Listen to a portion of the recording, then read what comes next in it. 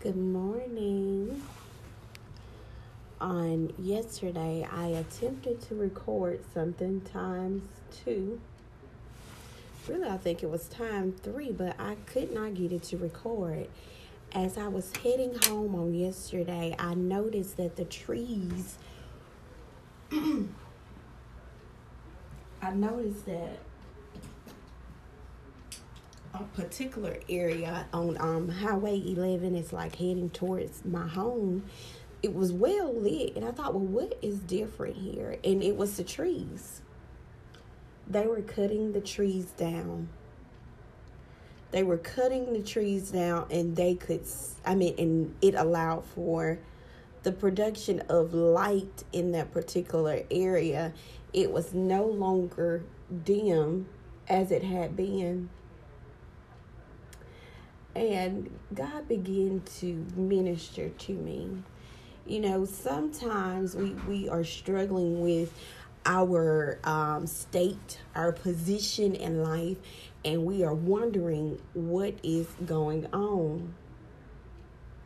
And as Bishop brought the word on yesterday, it was even more of a confirmation. And even as I was studying, I was in Genesis chapter 1 and Genesis chapter 2, and it talked about nature and how God created nature. And despite the fact that sometimes we do need to cut away in order to grow some more, God has created us to be producers. And because he's created us to be producers, when we cut away of something, it allows for the production of more. So don't get discouraged when you have to cut something away. When it or they cannot remain with you, because God is cutting it away. Cutting it away so that you can begin to bear new fruit, so that you can begin to become more productive in an area that you want to be productive in, but you're not seeing the fruits. Sometimes you need to cut something away, whether it's an action that you may be doing, whether it is an individual that you may be dealing with. Sometimes you just need to cut away in order for you to be productive, in order for you to grow personally. Sometimes you need to cut something away in order for you to grow spiritually. Sometimes you need to cut something away. And again, when God created heaven and the earth in the beginning, as you will see, no matter what translation you read, it will always read in the beginning. In the beginning, you were a seed, right? And then you grew in your mother's womb, and you came out. That was a production from your mom and your dad, and then you had kids, and this is you doing the multiplication. But inside of you, there is also a seed, not just in carrying of a baby, but you should be pregnant with a vision from God, and you should be birthing, and you should be creating from this seed. And from this seed, it will multiply, and in its multiply, it would subdue the earth. Okay, so instead of us being bitter about the things that God is cutting away from our lives, instead we need to cross-examine and see, has that particular thing, that particular person been hindering you from being productive, from bearing good seed? So again, the background text from this is from Genesis first chapter, and this is the creation that God did in the beginning, the heaven and the earth. And then he began to deal with the seas and the skies, and dividing things and separating things, and creating light, creating the stars, creating light, creating night. And then other things begin to happen. Vegetation began to happen, and animals begin to happen. And he created kinds. So kinds meaning everything was not alike. And different kinds produce different things. So you are not going to be alike or like someone else. You will be different, and it is okay.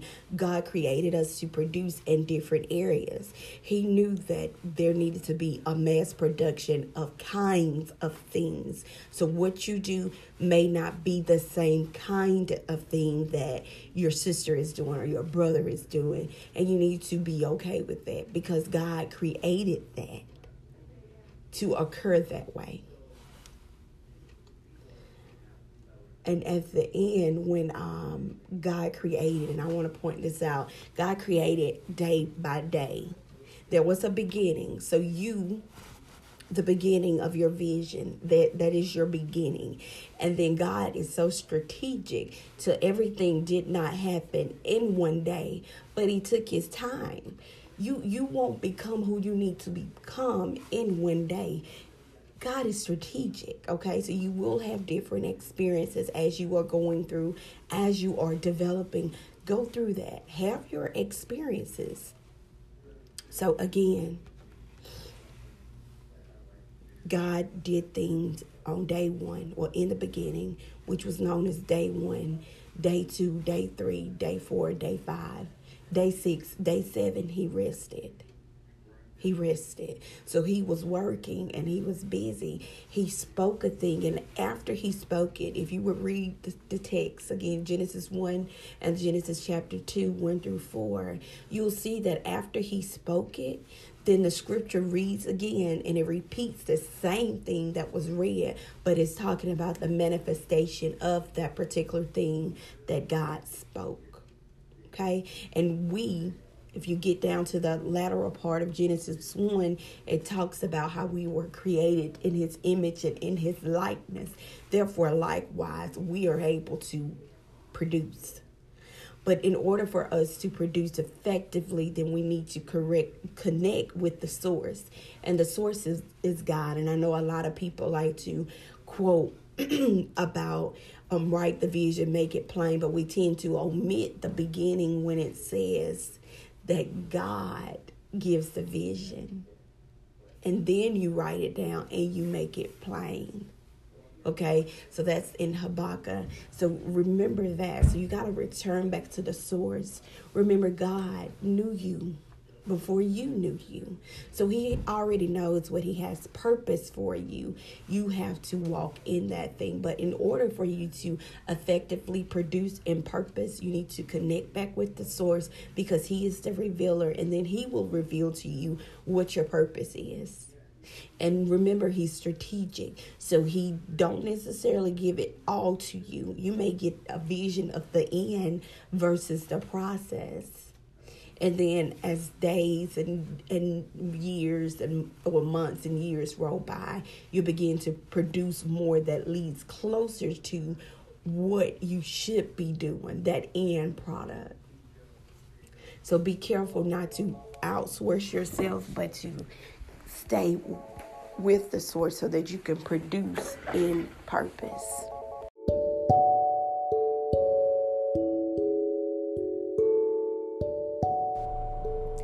Hey, I am Barbara Miller, and I'm just here to give you a little bit of what God has given me. So the topic is about, how do you want your coffee? Some people like instant coffee, where they warm up hot water and they put it in a cup, put it inside of a cup, and then they have their coffee. Some people want it brewed.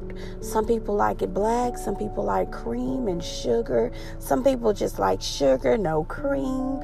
Some people want shots of coffee inside of their coffee.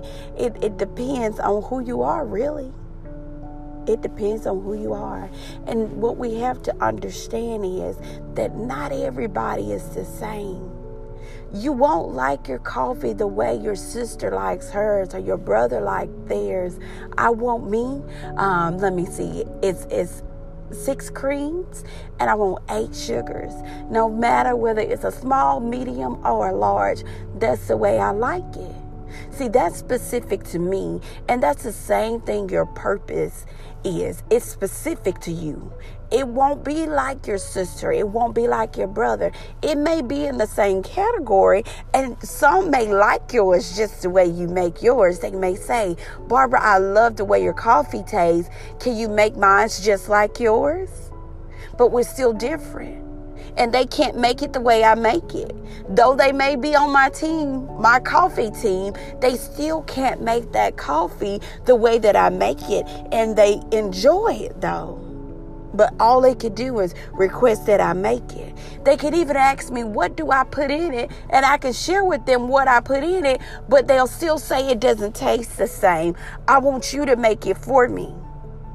That's the same thing as your purpose. You cannot look at another person and determine what their purpose is and make it line up with your purpose. It won't happen that way. God has not purposed that way. Even if you are a twin, God still has something set aside different from twin A and twin B. If they are triplets, if they are quad, God still has something that is separate and it's specific to that person. So this is what you have to do. You have to seek God for yourself, and you have to ask him, what is it that I'm supposed to be doing? How should my coffee be made? Do I need this cream and this sugar? Should it be black always, or should I mix it up sometimes? That's you getting direction from God. Do not start something until you know what it is you should be doing. And I know sometimes we get anxious and wanting to know right now, and God will reveal to you in its own timing. He won't tell it to you all at once. God is a sovereign God, and he does things in his own way. And what you have to do is trust him. Sometimes we have to go through a process before God begins to reveal what it is we should be doing right now and at this moment. And then later on, it'll begin to make sense, and you'll say, God, I see now. I see now why I had to go through all of these different experiences. I now understand why God wanted me to experience although what I saw as grief had to occur. He was building something. He was creating something, and he wanted my coffee just perfect for me. He wanted to make sure that even if I wanted to add in a little bit of milk, whether it's whole milk or 2% or skinny, he knew what I needed to do, but I needed to first seek him and determine, how does God want my coffee? And again, it'll be specific to you. It'll taste good to you. And you'll know this is a purpose of God. God has designed it specifically for me. Again, I like my coffee with 6 creams and 8 sugars. No matter the size, if it's medium, small, or large, this is the way I like my coffee. And it's always very good to me. So be careful in knowing that God has a specific cup of coffee for you. And whether or not it's with cream and sugar, whether or not it's instant, whether or not it's slowly brewed, God has something that is specific for you. And this is what you must discover. Remember to seek God and to seek him continuously, especially in this timing. It's very important, very important. I hope that you've enjoyed this segment and that you're able to take with you in these 5 minutes or so, give or take. You're able to take with you purpose. You're able to take with you the due diligence to seek after God and to know that you need God in order to prosper in purpose. The goal is to produce in purpose. I love you, and there will be more.